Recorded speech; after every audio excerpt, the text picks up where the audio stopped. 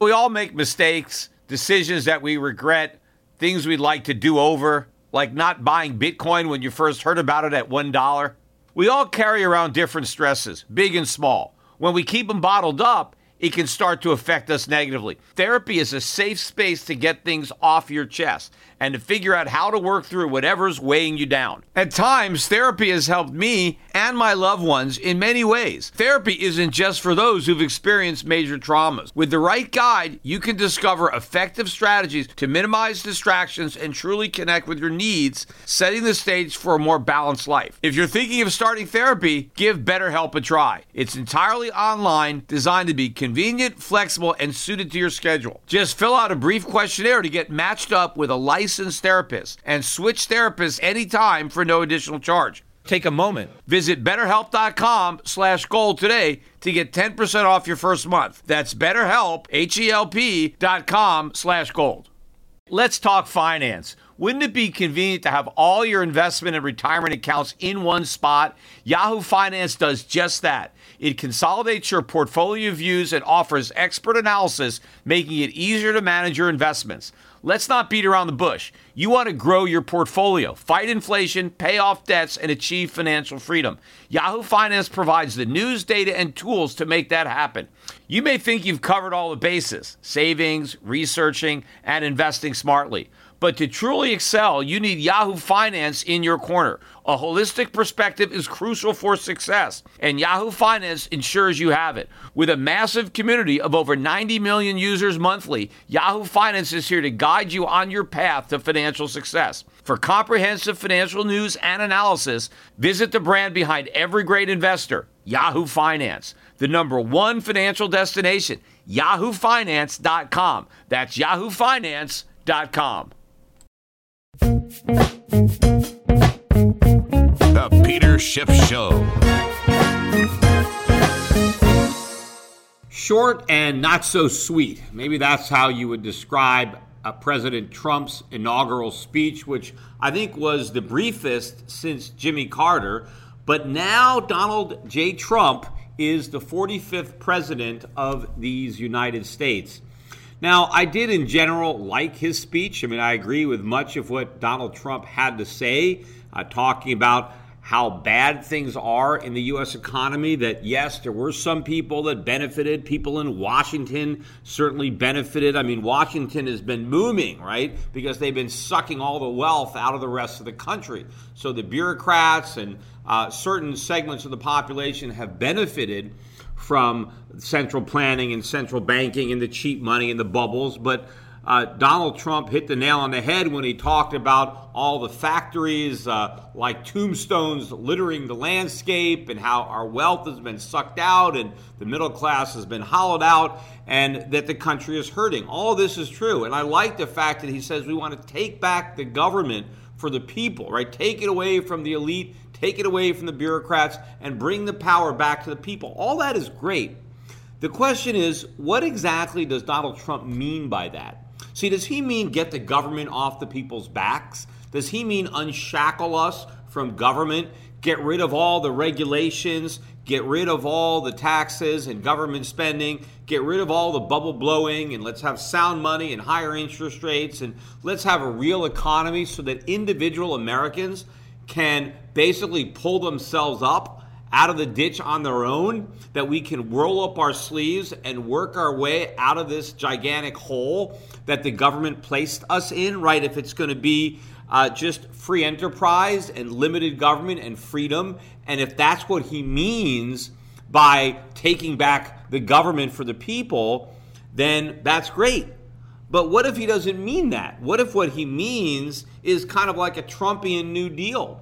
What if he's talking about government proactively doing things to help the middle class, like big spending on infrastructure where the government employs people directly and creates jobs, kind of like they did in the New Deal in the Great Depression, right? He's talking about potentially protectionism, or how are we going to bring these jobs back, or how involved is the government going to be? Is it going to be the government helping the middle class because they've been forgotten, they've been left out, and now the government needs to do something? We need some more programs or some more spending. So he doesn't really articulate exactly what he means by taking the government back for the people. See, what I want it to mean is just taking the power away from government so that people have power in and of themselves, so that they're freed up, they're unshackled. We get rid of all the rules and regulations that have been inhibiting economic growth so that the economy can grow. Let's get rid of all the parasites that have been sucking us dry, that have been in Washington living off the body of the rest of the country, right? They've been getting fat by sucking the wealth out of everybody else. So if we can get rid of all these parasites, and I know Donald Trump is talking about cuts now to the head count, right? Cutting down on government employees, cutting back on government spending. Of course, all of the spending he wants to cut is non-discretionary. This is the small part of the budget. Everything that's big is off the table, right? All of the entitlement programs are off the table. And then, of course, there's additional spending potentially on infrastructure, on the military. And, of course, as interest rates are rising, well, that's extra spending.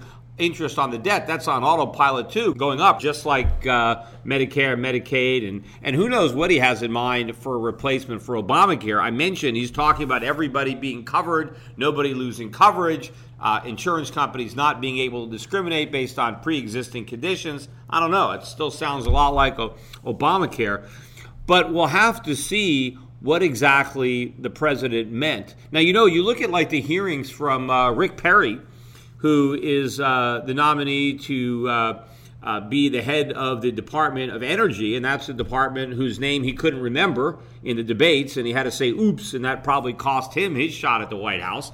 But he wanted to eliminate the Department of Energy until he's going to be appointed to run it. Now he thinks it's great. And in fact, in the hearings, he said, well, I didn't realize all these good things that the Department of Energy did. Well, wait a minute. You wanted to eliminate it. You would think that Rick Perry, since he chose the Department of Energy as a department that he would want to eliminate, you would have thought as a candidate he would have checked out a little bit about what the Department of Energy did. Or did he just grab onto that as a talking point? Hey, let's eliminate some agencies. Which one should I go for? Just pulled it out of a hat, like he didn't even bother to look at what they actually did. And he just said, let's just eliminate it. Or, did he know what they did and he wanted to eliminate it, but now he doesn't want to because he wants to run it? See, that's the problem with power, right? It corrupts, right? And absolute power corrupts absolutely.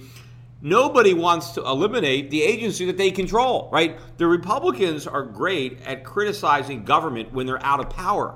But the minute they're in power and they wield the government power, they own it, all of a sudden it's their government and their agencies, and they can use it in ways that will benefit them. All of a sudden, oh no, this is great, right? So if that is an indication of what's going to happen, we have all these businessmen coming to Washington, but are they really going to clean house? Are we really going to drain the swamp? Or do we simply have new creatures, now living in the same swamp? We'll see. One of the things that Trump mentions, which maybe Trump doesn't even understand the implications, when he talks about how we're going to put America first, right? Because all these countries all around the world, they've been taking advantage of us, right? And that's going to stop. That ends today, right? We're not going to let these countries take advantage of us by shipping us all these consumer goods that we don't have to pay for. Now, he didn't put it in those terms. See, he says, we want to bring back all the manufacturing jobs. Well, that means we have to bring back the work. See, jobs are work, right? That's the hard part. And of course, we can't get to jobs without the factories and without the capital investment. So there needs to be some sacrifice. In order to invest in plant and equipment, we got to free up some savings. We got to stop all this spending. And if foreigners aren't going to be sending us all these products anymore, well, that means we're not going to have all these products. And, these products make our lives better.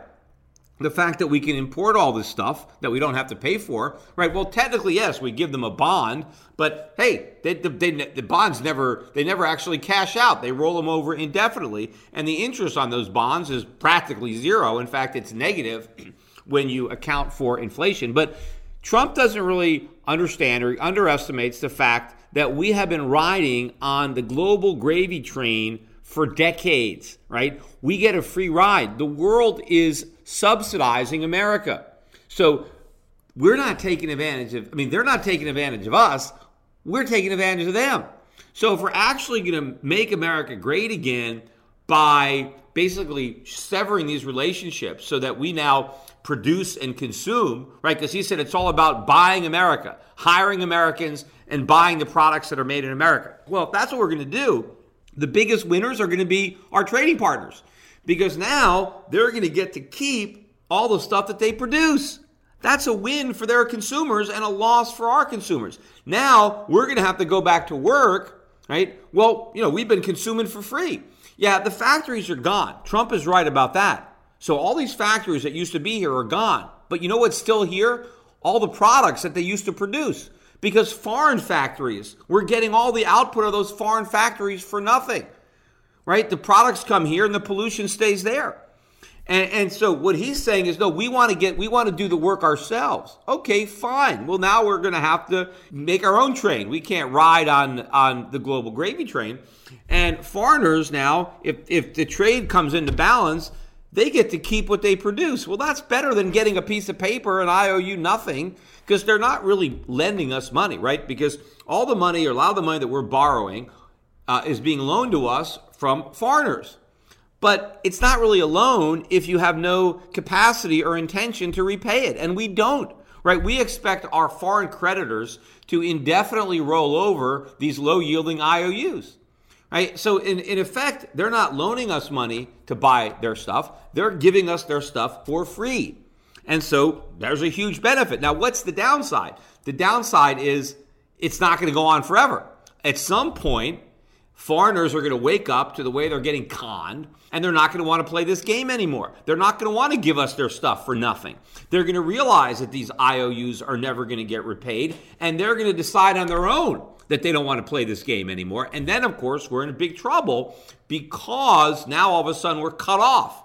And now our economy doesn't function anymore, because we've lost all our manufacturing, and all we have is a service sector economy, and we rely on all these goods coming in from abroad. So the longer it takes foreigners to come to their senses, the worse the U.S. economy gets, right? The bigger the hole we dig for ourselves. So it's a good thing if Donald Trump doesn't wait for foreigners to cut us off, that we just cut ourselves off by saying no more. It stops now. We're not going to do this anymore. But what that means in the short run is a huge reduction in the standard of living of Americans, because we've been living artificially. We've been living beyond our means. We've been living on debt. We've been living on imports. And if we have to start saving and producing, which we should do, and I hope we do it, but it does mean we have a rude awakening, because we're going to have to deal with all these problems.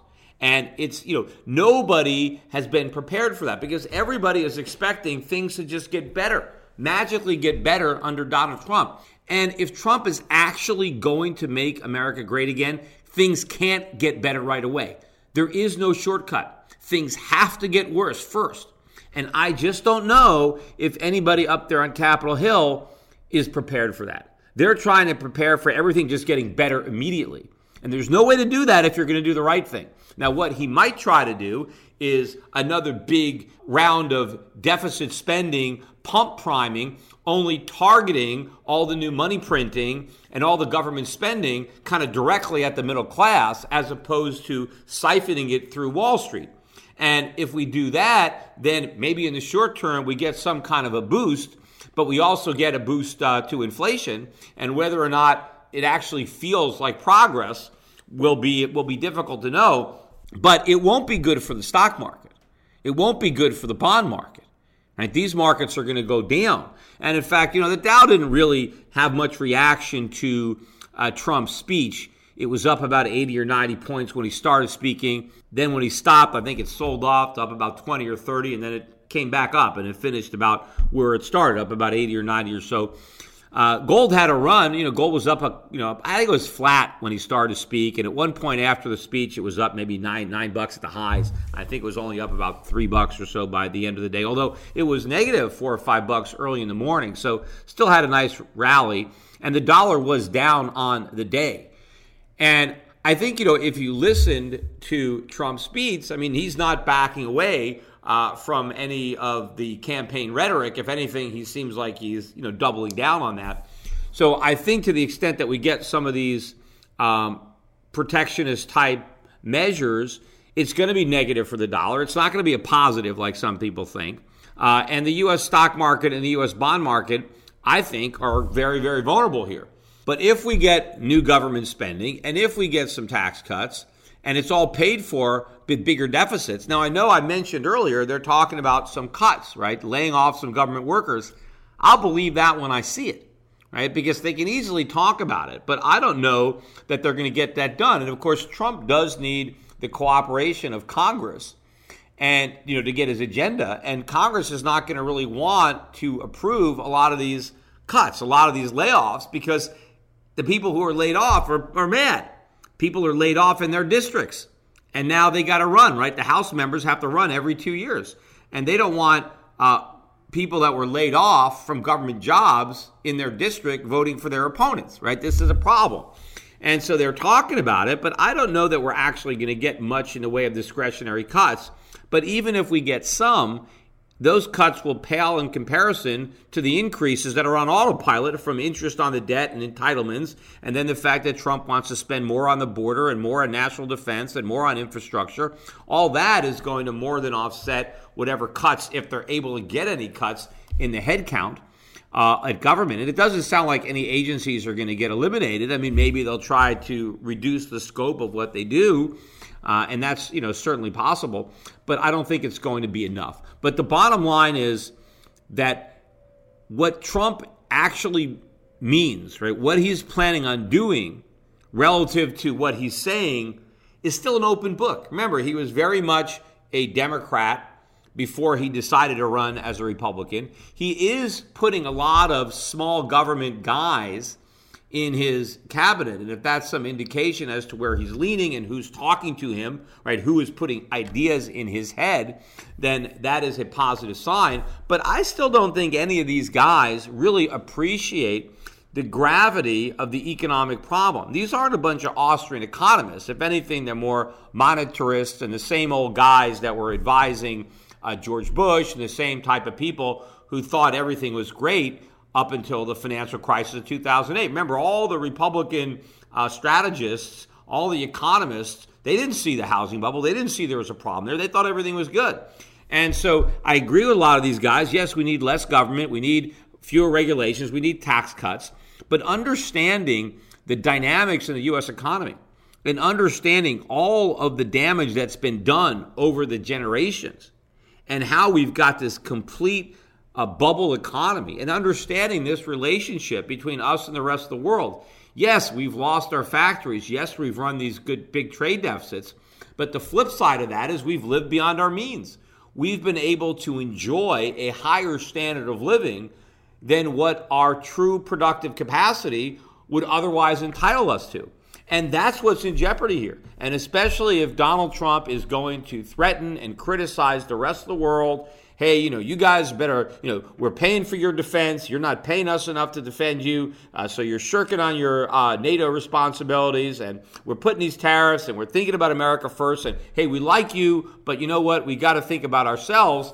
That may, of course, result in a backlash. And we are putting in jeopardy the fact that we've been supported and living off of the hard work of the rest of the world. I am all in favor of that. The sooner that happens, the better. The problem is going to be the short-term implications of that are going to be very, very bad economically. It's going to produce a recession, and it could very well backfire on Trump as if somehow Trump caused this recession to happen when, in fact, it was going to be inevitable. And the fact that it happened under Trump means it would have been worse if it happened 4 years later and there was another person president. But it wouldn't have been as bad if it happened 4 years earlier or 8 years earlier, because we succeeded so many times in kicking the can down the road. Now it's going to be much worse when we can't kick it anymore because we run out of road. And if Trump did a better job of preparing people for the pain so that, hey, this is what's going to happen. These bad things are going to happen. And this is why these bad things are going to happen. And they were going to happen eventually anyway, so let's get it out of the way. If he prepared people for that, then it would be okay. But if you make people think everything's just going to be great, right, and there is no short-term pain, that it's just all immediate gain, and then you get the short-term pain, then it's a problem, because then you're blamed for it. It's like you caused it, and you have to bear the consequences, which is why I don't think they're going to do the right thing. What they're going to do is more of the same. More cheap money, more government Keynesian stimulus, and Trump is going to hope that he can make it for another 4 years before the whole thing blows up. You know, Janet Yellen, she spoke a couple of times this week. She sounds very cooperative. Her speech was more dovish, I guess, than her last speech. She said that she's not worried at all about inflation, even though we just got the CPI this week, and it's up 2.1% over the last year, December to December. That's above their 2% so-called target. We know that the unemployment rate is, 4.7%, right? According to them, it's full employment. So we've got really low unemployment. We got inflation now at their target. Why are interest rates still 0.5%? You know, Janet Yellen is saying, well, we got to be very gradual. Why? If you've achieved your inflation target, if you've achieved your unemployment target, why are interest rates still at a level of half of where they were when we were trying to fight the bursting of the dot-com bubble and the September 11th event? We were in a recession, right? And interest rates are still lower now than they were then. If everything is great, why is the Fed still so frightened to raise interest rates? And one of the things that Janet Yellen said is that she said, well, we want to just be very, very careful in raising rates, because she said if anything bad happens, we don't have a lot of ammunition to fight the recession, meaning that if our raising rates triggers the recession, we're in trouble because we don't have a lot of way to cut, which means she's worried that even small rate hikes could trigger a recession. So she's hoping that if she just goes very, very slowly, that it won't happen. But you know what? It's going to happen anyway. And of course, that means they have even less so-called ammunition to fight the recession, because they wouldn't have raised rates. In fact, that's why Alan Greenspan raised interest rates by only 0.25% every time they met, because he was so afraid to do it quicker, because he didn't want to prick the housing bubble. Well, he pricked it anyway. It's just that he ended up pricking a much bigger bubble, and it was much worse. So now Yellen is raising rates 25 basis points, not every time they meet, but once a year, right? And hoping, well, maybe we'll get out of Dodge, but they won't. They're still pricking this bubble, and the fact that they're taking so long to raise rates simply means the bubble is that much bigger, and so when the air finally comes out, there's much more there. And, in her earlier speech, the one earlier in the week, and I forget, she spoke, I think, to an organization out in California, she talked about why it's so important that we have inflation above 2%, right? And the reason she said this is she said that interest rates, of course, reflect inflation. And she said that if inflation was very, very low, then interest rates would also be very low, right? Because, if you have zero inflation, you don't need a big inflation premium in your interest. But if inflation, let's say, is 3%, well, you need at least 3% above whatever you would normally charge in interest, because, just to make you even on inflation. And of course, you need even higher, because a lot of people pay taxes on their interest. So now you've got to, if you're paying taxes on inflation, you have to bake that into the interest rate. So when you have higher inflation, you automatically have higher interest rates. And so what the Fed said is we need to have a certain amount of inflation so that interest rates are higher, so that when the economy is bad, we have room to cut rates to stimulate it. So what she's saying is Americans have to endure an increase in their cost of living. We have to have higher prices, rising prices, instead of price stability or falling prices. And we have to pay higher interest rates, higher nominal interest rates than we would ordinarily pay, just so the Federal Reserve can tinker with the economy. Just so the Federal Reserve, when they think it's necessary, can try to stimulate the economy by cutting rates. I mean, the reality is all they do by cutting rates is blow bubbles. The Fed can't micromanage the economy. That's their hubris. And because they think they're so good at managing the economy, the rest of us have to suffer with a rising cost of living and higher interest rates just so they can fine-tune the economy when they can't even do it. Every time they do that, they just make it worse. So how about we just get rid of the Fed, and then we have no need to have inflation high, because we don't have to have high interest rates. We can have stable prices or falling prices and low interest rates and not have a Fed. right? The whole purpose, supposedly, of Americans having to endure a rising cost of living is so the Fed can fix the economy when it breaks, when the Fed is the reason the economy constantly needs fixing because they're the ones that keep breaking it. And of course, when they fix it, they don't fix it, they just break it even more. Also going on this week, we finished up the Davos conference. I think I mentioned that on the last podcast. But one of the, I think, the interesting takeaways is that everybody seems to be so worried in Davos about populism, right? The Brexit or the rise of Donald Trump. And people, and they don't understand, like, why are the people rising up against the government? Well, look what the government has done to them. They don't understand all this redistribution hasn't improved the standard of living. Right? They've been doling out all these goodies, and they think that the people should be satisfied with the crumbs that are thrown to them from the government table. And all their solutions is, well, we need more welfare. We need more programs. We need to redistribute more money from the rich to the poor to keep the poor happy. No, all that does is keep the poor poor. And they're never going to be happy. What we really need, what these elites in Davos need to understand, is that it's their progressive policies, their Keynesian policies, their central banking that is the problem. Everything is blowing up in their face, right? They are the cause of the suffering. And more government, more redistribution is not the solution to these problems. The solution to the problems is less government and more freedom. So when we have freedom, we have prosperity, we have opportunity. People can start businesses, people can hire people. And, this is what I hope, again, Trump is talking about. We want to take our country back, not just change the direction of government programs so that they're aimed or targeted at the middle class rather than the rich.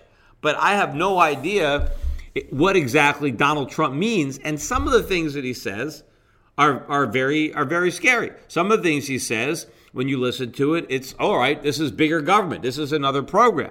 He just thinks he can do a better job than the people who have been running the government before. After all, now he is wielding the power, and he's just going to wield it benevolently, as opposed to people who had it in the past that did it, in a way that only benefited, the few, the elites, the bankers, Washington establishment, and not the middle class. But we need to watch very carefully exactly what Donald Trump does. I know he's probably going to take the weekend and relax a little bit, but next week could be a very, very big week. We can get a little bit of a window into what he has in mind based on what some of the early executive orders he issues or what orders of Barack Obama's are undone. But, one of the things that's probably interesting, with this inauguration is here you have Barack Obama, and he's sitting there.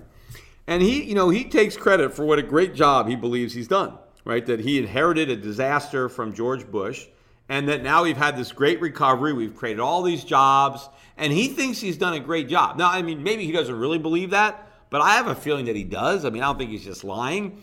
But he thinks he's just done this great job, and now he has to sit there and listen to Donald Trump basically saying, everything has been terrible. Everything has been awful. We've all been suffering, and I hear your pain, and your suffering ends now. Right? Now we're going to finally have an economic recovery that Barack Obama has been bragging about. He has been talking about the fiction peddlers, right? The people who were trying to claim that the recovery wasn't as robust as he was taking credit for. Well, now you have basically the fiction peddler is the president. President Trump became president by peddling the very fiction that Obama was talking about. And now he's the president. And now he has that bully pulpit. And he is saying all these things, which I know are true, but which Obama had denied for the entirety of his presidency. And now he has to sit there and he has to listen to this and realize, hey, people are applauding back home. It's like, they've been living in darkness, and now all of a sudden there's light. It's been 8 years of economic darkness, and now there's a ray of sunshine, and people finally have hope, right? They didn't have hope for the last 8 years, even though Barack Obama campaigned on hope and change. Now people finally have hope. They're finally hoping for the change that they had hoped Barack Obama would deliver, but after 8 years, he delivered none of it. But again, we have some serious problems. We need change desperately, but there is no quick fix. There is no painless solution. There is no way to get out of this mess without going through a protracted recession, depression, whatever you want to call it first, so that we can correct these imbalances. And believe me, they are much worse today after 8 years of Obama, 8 years of Ben Bernanke and Janet Yellen. We are screwed up. This economy is screwed up in a way that probably no economy has ever been. And we have the capacity. Donald Trump is right about that. We have the capacity to turn this around. But do we have the will? And does Donald Trump and do members of Congress, Republicans in particular, also have the political will to get it done? I hope they do, but I'm not betting on it. Not yet, anyway.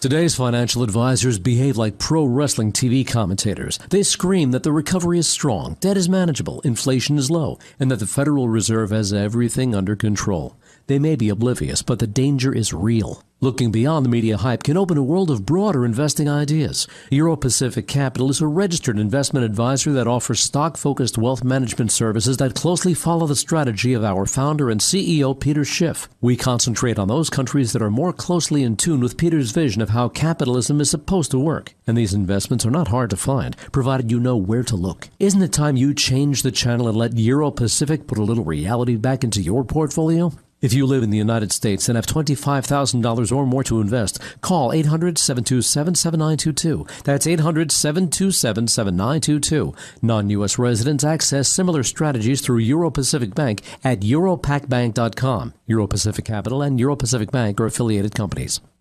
Hi, this is Peter Schiff, and long before foreign governments were buying gold, I urged my clients to put 5 to 10% of their portfolios into physical precious metals.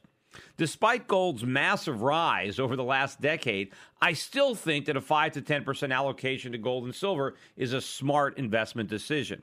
But buyers have to beware. Big TV gold dealers push all sorts of coins that are poor investments.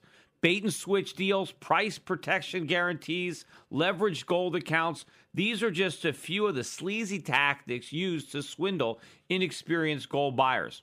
My gold company is different. We never offer a coin or bar unless I consider it to be a good investment.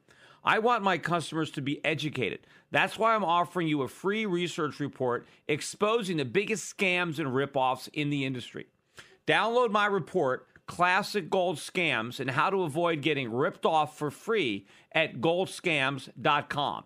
This report tells you everything you need to know about how to avoid losing thousands of dollars with scam gold dealers. It even tells you how to tell if a salesman is lying to you on the phone. This is a must-read for anyone considering a gold or silver investment. Download this free report today at goldscams.com. That's goldscams.com.